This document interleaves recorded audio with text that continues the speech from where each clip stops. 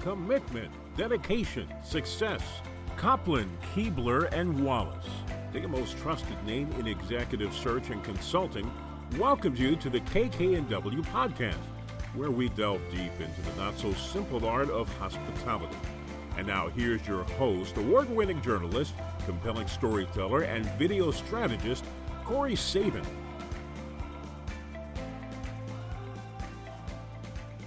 Welcome to the KK&W podcast. We hope this show is a resource for you to stay up to date on the latest trends, garner some new ideas and information to help you grow and enhance your operation. I'm really excited about today's guest because she fills a tremendous need in the club space.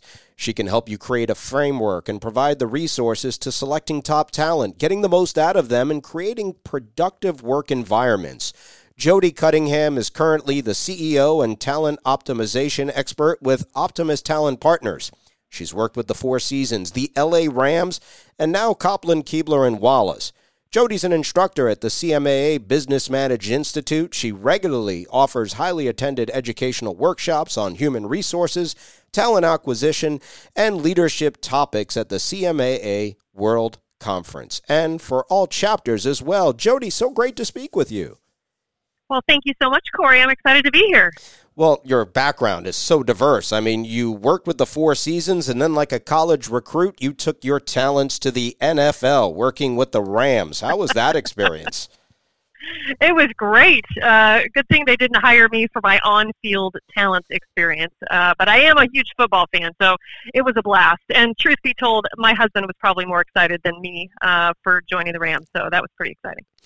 So how did your talents help an NFL team? And I know it's about teamwork, but tell me how that then correlates to the club industry. Sure, absolutely. Well, an NFL team is a business, just like a club is a business. And so really my role with the Rams was to come in and provide HR talent acquisition expertise and build their HR processes. Ironically, when I joined the Rams in 2013, they didn't actually have an HR person on the staff. It was all the managers that kind of jumped in and did the HR. Wow. The managers, the operational managers, were handling all of the HR requirements. And so bringing me in, I built HR processes, I built talent acquisition strategies, and really a lot of my time was spent on the business side. So was not out there on the draft board picking players. Although we did use some data analytics periodically to help in the selection process on the player side. But really, the majority of what I did was on the business side, helping all the different departments with talent acquisition, with retention, with employee engagement, performance management, coaching and counseling, all of those sorts of things. And so building really strong processes to teach managers how to do that effectively so that we could be a successful organization. So that was really my marching orders when I joined the team, and of course it was a blast. You know, it's interesting you say that because so often, just like NFL teams, clubs have a plan for everything from golf to marketing, but it sounds like they don't have a people plan, and it sounds like that's something that was missing from the Rams as well. Yeah, absolutely. Ironically, certainly on the player side, the Rams had a great people plan, right? I mean, that's what they do. They focus on talent acquisition and all the different metrics that go into selecting a player on the draft board, and then, of course, on draft night.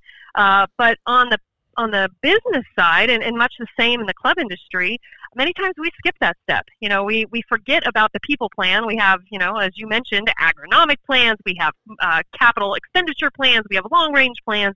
But we forget to put together the people plan. And that is a critical component because, ironically, the only way we can achieve our business results in the club industry is with and through our people. And if we're not strategic on the people and the team that we put together, well, we're never going to hit the results we're looking for. So that is absolutely a critical component to being a successful organization. So how do you put together a good people plan? Well, first of all, we got to figure out what we're trying to accomplish as a club. So we need to have the business strategy. We need to understand, okay, this year, next year, 5 years from now, what are we looking to accomplish? The next step is to make sure that we take a strong, hard look at who we already have. I mean, all of our clubs out there already are filled with great, talented people. Let's make sure that we understand what are the strengths of those people. they may be in the wrong role, right? You may have an individual that has all kinds of great strengths, but we're not using them effectively. And so we may need to kind of reposition people and use those strengths more effectively. So really taking a deep look into the talent we already have, and then determine, based on what we're trying to accomplish as a club, let's determine what additional talent do we need, and then we put a strategy together to go out and find that talent. It could be high-level positions where you would engage someone like Copland, Keebler, and Wallace to do an executive search, but it's also mid-level and lower-level management, supervisory, hourly staff. We've got to have a plan to hire the right people so that we can achieve our business objectives. So that's really the first step in figuring out how to create a people plan, is to understand what are we trying to accomplish with those people. You know, so often in the NFL, you'll hear on draft day, so-and-so has a vertical of this, and he can bench press X amount of pounds and does this, that, and the other. And on paper, they look good, but they use predictive indexing as well. And I know that's something you used with the Rams when they decided to choose Jared Goff. Is that correct? That is correct, and ironically, we're talking about that now after this last week's activity in the trade market. But yeah, you know, one of the things that professional sports does really well is they use a variety of different metrics to measure what they're looking for. A lot of the times in the hiring process at our clubs, we just look at somebody's resume, and if they've got, you know, I don't know, private club experience or at a platinum club or something similar, we think, well, then they're going to be perfect for us. But that's not the case, because we also need to look at the team. We need to look at the managers that this person will report to. We need to look at what we're trying to accomplish. And so we need to be really strategic with that.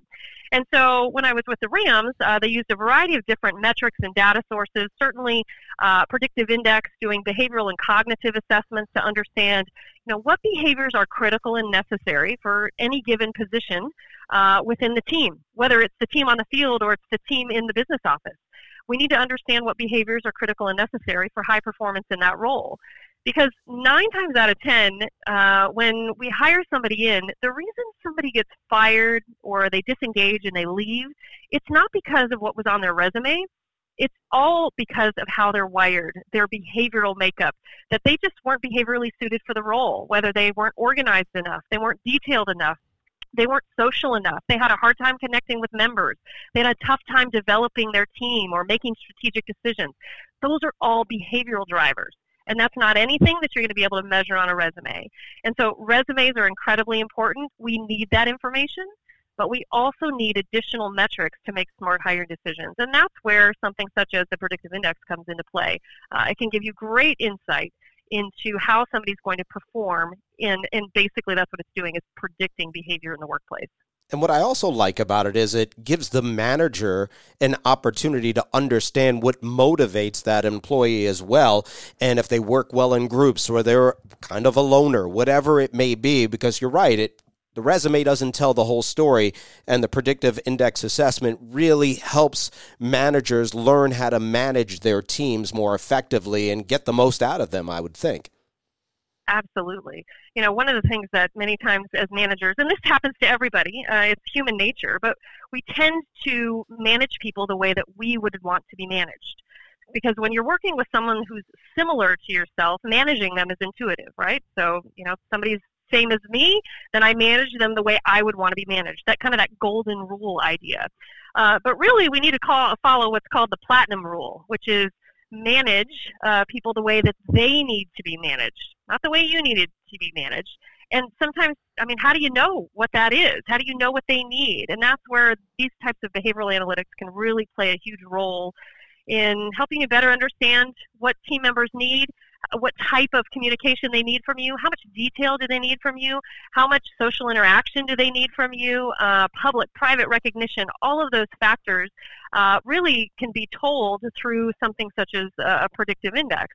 Because if you're managing every employee the same way, it's like, I don't know, it's like giving them the same size shoes to wear. I mean, it's uncomfortable, it's annoying, and eventually they're just going to become irritated and they're going to leave because you're not managing them the way that they need to be managed. And you're ultimately losing out on engagement because you're You're expecting them to conform to you rather than you figuring out what makes them tick, what buttons to push to help them be more productive, to allow them to use their strengths, so on and so forth. What I really love about that is you'll get some old school managers who may say, oh, that's some hippie stuff. I'm not doing that. But if you think of it at the end of the day, it's really going to make your operation better because you're understanding your employees, and then everything's running like a well-greased wheel, if you will.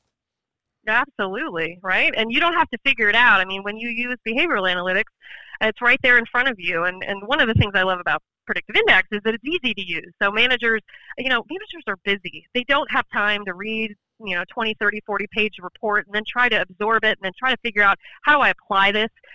PI makes it very simple and easy to use formats and various different management resources and coaching guides and relationship guides.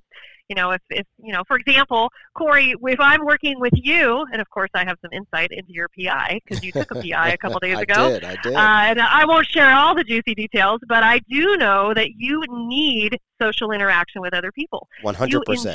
You get energy from it. And so if your job was to sit in front of a computer for 8 hours a day and not talk to anybody, at the end of the day, you'd be exhausted. And if you had to do that for a long period of time, you likely would eventually just leave the job because it's just not you. You're not getting what you need. But if I know that you need that social interaction, even though your job might be a computer job, I can now integrate more social interaction into what you're doing every day. I can make sure I stop by your cubicle and say hello. I can make sure that you have those opportunities to interact with your coworkers more effectively and more socially. And so the more I know about how you're wired, the more I can create a work environment that's really going to help you be more engaged, more productive, more efficient. And I tell you, I took the test and I was a little reticent at first, but I was surprised how spot on it was if you take the time and you answer honestly, and everything that I read in the assessment that you shared with me was 100% me. So, yes, I thank you for that. And you're right. I do need those people to come by and say hi. I like to collaborate. I like to work as a team and share ideas, big picture type stuff. One of the things I'd like to jump into is the value of an HR audit. And that's something I want you to be thinking about because many managers, they're good at F&B or they're good at something else, and then all of a sudden they're made a manager, and they don't really have the tools, if you will, and they make many mistakes when interviewing prospects to work with them. So we're going to take a quick break, and we're going to come back, and we're going to talk about that. Maximize your return on investment by utilizing the expertise of the Copland, Keebler, and Wallace team. They have an unparalleled over 400 combined years of club and hospitality management experience to invest in your operation. They are not just another search firm. They are your trusted partners and advisors dedicated to ensuring your success. Quality isn't expensive, it's priceless. Copland, Keebler and Wallace, McMahon Group, and Club Benchmarking, three of the most highly respected firms serving private clubs, have established the Club Leadership Alliance. After more than 10 years of working together independently, the firms felt it was essential to work more closely in order to more effectively serve clubs in all of their operational, financial, staffing, strategic, and facility aspects. Our vision for the industry is a transformation of the club leadership model through widespread understanding and adoption of the best practices that lead to sustained club success. Learn more at www.clubleadershipalliance.com.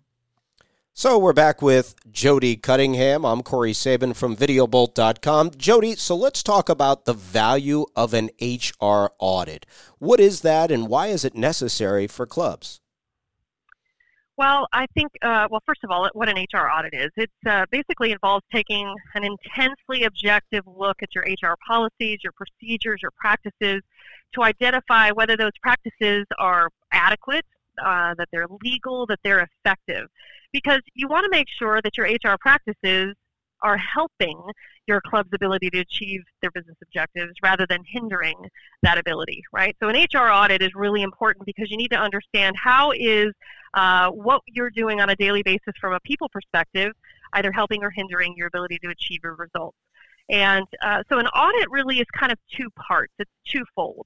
One, we're going to I'm going to come in and do an organizational, operational policy review, looking at your practices, your processes in key areas, such as recruiting, both internal and external, employee retention, performance management, employee relations, training and development, diversity and inclusion initiatives, compensation and benefits. I mean, any of those people-related processes and procedures, an HR audit is going to dig into those to understand what are you doing well and where can you improve. It's really all the people parts of the club.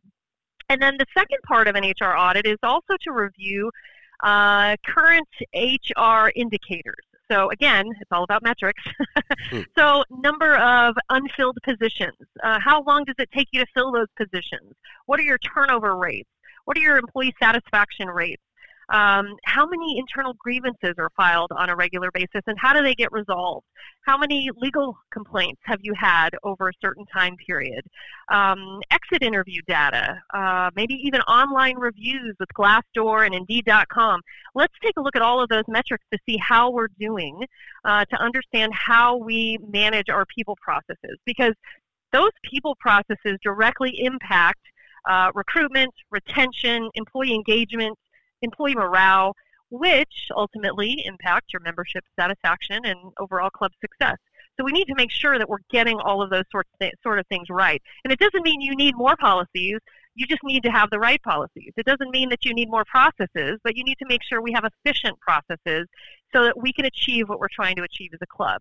And so that's what an HR audit will do. I come in, I look at all those parts and pieces, I evaluate what's working, maybe what's missing, maybe how you're exposed from a legal perspective, and then I provide suggestions, recommendations on things you should do to make sure you kind of get things in line so that it can be much more an efficient, productive workplace. And I assume you come back maybe in 6 months or a year, I would think, to make sure they're executing on the plan. Is that correct? Absolutely. If that's part of what they want me to do, that's absolutely something that can be included in there.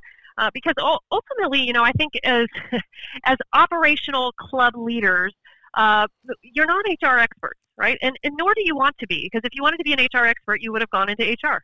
Yeah. That's not the area that you wanted to be in. And so many times, private clubs, but also small businesses and even some medium-sized businesses, they try to handle HR on their own. But the problem is it becomes more and more complex, especially in our current, economic times with workplace policies and things like that. I mean, it's just tough to keep up. And so you shouldn't be spending all your time trying to be the HR expert. You can bring somebody in, such as me, to help you understand what things are important, what things aren't important, and where we should be focusing our time so that you can make sure that you're creating a work environment that's going to help you achieve your business results. What is the effectiveness of these audits that you've done? What do clubs say after you've left? Well, firstly, the first part of it is that they're overwhelmed with the amount of information they get from me. So part of the audit process, as I go through and I look at what you have or you don't have, is that I provide an exorbitant amount of templates, things that you need, that even if you don't have me come in and execute plans for you, I will provide you resources that then you can take and kind of plug and play to some extent, put your own logo on it and kind of change things up. But things have already, in a very basic level, been established for you to build on if you'd like to do that. So really, after an HR audit is done, the clarity that managers get in how to let's use it recruitment for an example. A lot of clubs don't have a formalized recruitment process. So where do we post jobs? What do those job postings look like? When I have applicants, how do they apply? How do I decide which applicants to bring in for an interview? When I bring them in, what questions do I ask? Who's in charge of the decision-making process? What does the offer process look like? What I can do is come in and put clarity around all of that, build a process, and then teach managers how to effectively execute the process so that they don't have to build it. All they have to do is learn how to execute it. And I teach them how to be really great interviewers, how to really dig in and figure out which candidate's going to be the best person for the job, and then how to make sure that onboarding experience is great, providing some structure, making sure they're trained. So this way, the operational managers don't have to figure out how to build it. All they have to do is execute a program that I'm bringing to them. And hypothetically, they're then making a decision on a candidate, and they're deciding between two candidates, is this where the predictive index assessment might come in to help them lean towards one candidate over another? Sure, it can absolutely give insight. In fact, I encourage my clients to make sure they're using predictive index at the very beginning. So when applicants are applying for a position, they're not just submitting their resume and their cover letter, but they're also taking a predictive index so that you have that metric to draw on before you even decide who you're going to call for a screening interview, before you decide who you're going to spend time with. Because just because their resume may say that they're a good fit, once you see their behavioral assessment, you may think, gosh, nope, I'm not going to start with that candidate. I'm going to start with a better match candidate. And it can really help kind of funnel the candidate pool, especially when you have a lot of volume from a candidate perspective. You know, it's interesting, not to have you give us any dirty secrets, but when you were with the Rams and they selected Jared Goff, if I recall, the other quarterback on the board was Carson Wentz. So did they do this with both players, and is there a reason they chose Goff over Wentz, if you happen to know? Yes, they did do it with both players, and there's definitely a reason why they chose one over the other. Of course, I can't share what that reason is. However, it was very slight, and so it's an important metric, and it's one of many metrics. Just like in any hiring decision, you're hiring the whole person. You're not just hiring their natural behaviors or their cognitive ability. Certainly on the field, there's a talent component, right? How fast can they run? How accurate are their throws? I mean, all of those sorts of things come into play in the decision-making process. But having somebody's behavioral makeup is a huge indicator of performance. Does this person need to be, since we're using football as an example, does this person need to be the leader in the locker room? Is this person an individual that needs to spend hours upon hours looking at film and perfecting his craft? Is this an individual that needs to be active in the community and being really kind of a more social individual that's the face of the franchise? All of those things are behavioral issues. And so we want to make sure that we're getting the right person in those roles to be able to fulfill all the job requirements, the essential ones that you're looking for. And so that's where this type of behavioral data can make a big impact. And a tremendous impact on the club industry. So when we come back, what I'd like to do is, you remember the comedian Jeff Foxworthy, you may be a redneck if? Well, what I'd like to do, Jody, if you're okay with it, you might need an HR consultant if. So we'll come back and we will do that after we hear a few words from our sponsors. Are you effectively communicating with your members and prospects? Clubs that use regular video updates build stronger relationships. They allow members and staff to always be in the know. The best part? VideoBolt.com does it all for you. Your dedicated producer will help you create a video content plan that we write, host, and produce and deliver in 2 days or less. No hassles or headaches. See why the top clubs are working with VideoBolt.com and how they keep their members engaged. To learn more, visit videobolt.com/clubs or call 855-235-0040. As clubs, communities, and businesses begin to manage post-COVID, now is the perfect opportunity to refresh your service team's training, standards, and hospitality skills. Whether you have a seasoned team or brand new interns, Copland, Keebler & Wallace's hospitality and food and beverage programs are designed to get everyone operating at peak performance. Jody, so you may be a redneck if I have no one-liners, nor am I going to steal Jeff Foxworthy's material, but you might need an HR consultant if what? Perhaps a lack of process comes to mind? Absolutely, right? That's usually the first place that clubs will start, is they're missing something in the people process. So if there's a lack of process and procedure when it comes to all of your people-related functions, right? Whether it's recruitment, it's onboarding, it's training, it's coaching, managers are struggling with all of those sorts of things. Maybe there's an issue from a legal perspective. Maybe you think there's some exposure there. Maybe there is exposure from not having harassment training or anti-discrimination training. So basically an HR audit can really help you better understand, where am I exposed? How can I be more efficient, more productive with my team? And so that is certainly one of the reasons you might need an HR consultant. Do many clubs struggle with onboarding and training? Oh, yes. And you know why? It's because they're busy.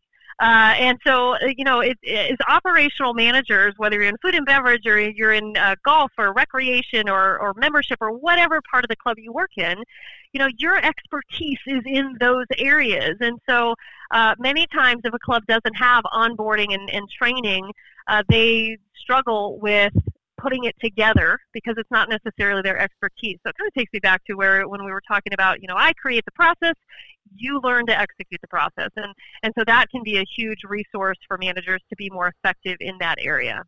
And I would assume this helps with employee engagement as well. That would be another reason you need an HR consultant. Absolutely. If you notice that you have engagement issues, whether it's turnover, whether it's morale, it's a toxic work environment, you may have one or two managers that seem to be struggling with accountability or something of that sort. All of those sorts of things bring down the productivity of teams, which directly impacts the club's ability to achieve their business results. The other thing that I think is important to remember is many times in our clubs, we have promoted people into management roles, but we forgot to train them. So they were really good at doing the work, but now their job isn't to do the work. Their job is to lead the people that do the work.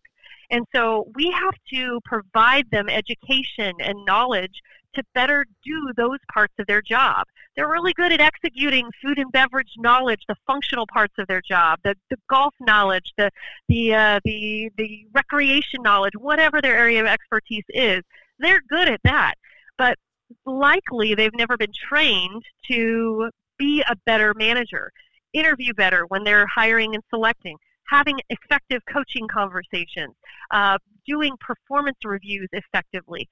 All of those sorts of things many times have not been taught. And so as an HR consultant, I can help in those areas as well. I like the interviewing thing that you just touched on, because in today's day and age especially, there are probably some questions that you should definitely avoid and some that you have to stick to religiously so that you don't find yourself getting in deep water.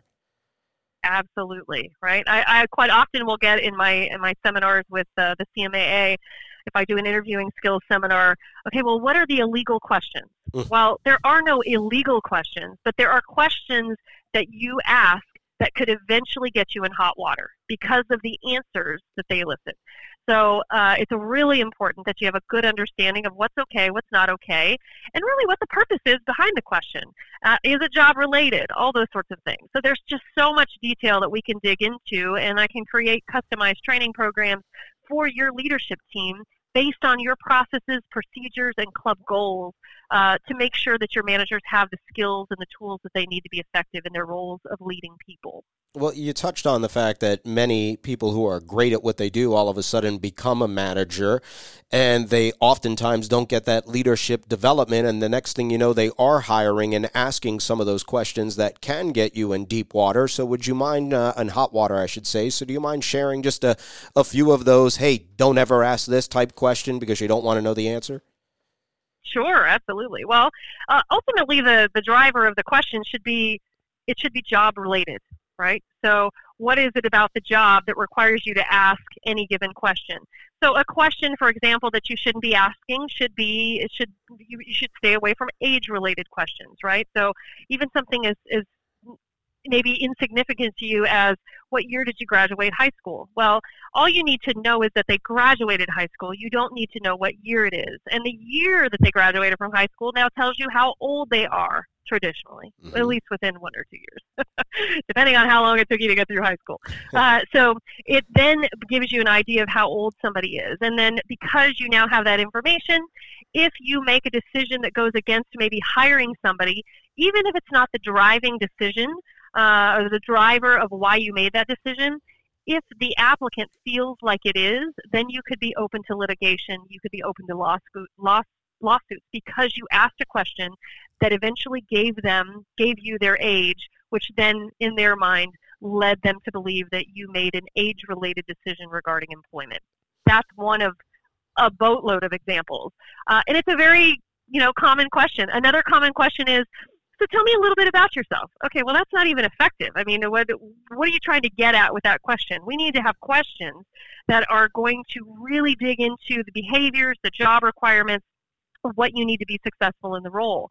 When you leave an open-ended question out there like that, now you're open to the applicant telling you all kinds of things about them that may not be job related at all. But now that they've shared it with you, you may take it into consideration, and it may go against them getting the job, which may or may not open you up to liability down the road. So we just have to be very strategic in the questions we're asking, making sure that they're job specific so that you don't get in hot water down the road. So those open-ended questions could potentially bias you. So a closed-ended question, like, for example, what do you think you bring to the organization, is something that's effective? Sure, absolutely, right? What are your strengths, weaknesses? We get into specifics with regards to the job. Once we have the job description, and really that's what should be driving your questions, is you should be creating questions in the interview that answer questions from the job description. We want to make sure that the applicant has the skills and behaviors necessary to be successful in the role. That should all be in your job description. So just use your job description to create behavioral-based questions that you can then ask in the interview. You know, let's get back to the point you made about employee engagement. I would think with COVID happening, there's a lot of clubs that are probably suffering from low morale or potentially a toxic work environment. What are your advice and your guidance for them? Absolutely. Well, when it comes to engagement, engagement is kind of the difference between what I refer to as a have-to employee versus a want-to employee. So a have-to employee, those are employees that are there because they have to be there, right? They're working because they have to. They're not really excited about their job. They're not really, they don't really feel like they maybe do a good job at what they're doing, and so they're just meeting the minimum requirements to get by. However, on the other hand, when we think about engaged employees, those are want-to employees. Those are employees there because they want to be there. They're much more productive. They're much more efficient, and they give a lot more discretionary effort because they're doing something that comes naturally to them. But engagement has these four forces that just keep fighting against engagement in our workplace. And one of them is job fit, which we've talked about at length, right? It's making sure that you get somebody that's naturally suited for the role, making sure that that you're defining the job really well, that your hiring practices are not sloppy, that you're really being purposeful in terms of how you're selecting people into roles and making sure that they're good fits for the role moving forward. If you have somebody in a job that doesn't suit them well, it is a natural disengagement recipe for disaster. So you want to make sure that you're fighting against that in ensuring you have really strong hiring practices and well-defined roles. Another reason that will quickly bring down engagement is the manager. It's a tough one to hear because it's all managers that are listening to this podcast right now, I'm sure. But, the relationship between employees and their manager is critical, yet many managers are poorly equipped or maybe not trained effectively to understand their employees' needs, and they struggle to communicate and they struggle to motivate their employees. And so when you've got that mismatch, that can bring down engagement significantly. Certainly the team that an employee works on, that's another factor that can drive down engagement. If you have a team that's not working effectively, if it's a toxic work environment, if they have an inability to manage tensions with one another, or they can't collaborate well, or they don't, they just don't communicate well, that will bring down engagement. And then the fourth force of disengagement is the actual club itself. If I'm an employee and I don't feel like I belong, if I don't feel like my values and my beliefs and what's important to me aligns with what the club's values and beliefs are, it's a natural driver for disengagement. So if I feel out of tune, if I don't trust the leadership, all of those sorts of things can really drive down engagement. And so as a whole, as an employer, we've got to make sure that we're fighting against those four forces so that engagement can continue to soar, productivity can continue to soar, and our clubs can achieve what we're trying to achieve. So how often should an employer, a manager, if you will, reach out and try to get the temperature of their team? Oh, as much as they can. I encourage one-on-ones, whether they're weekly, whether they're bi-weekly, once a month, whatever works best.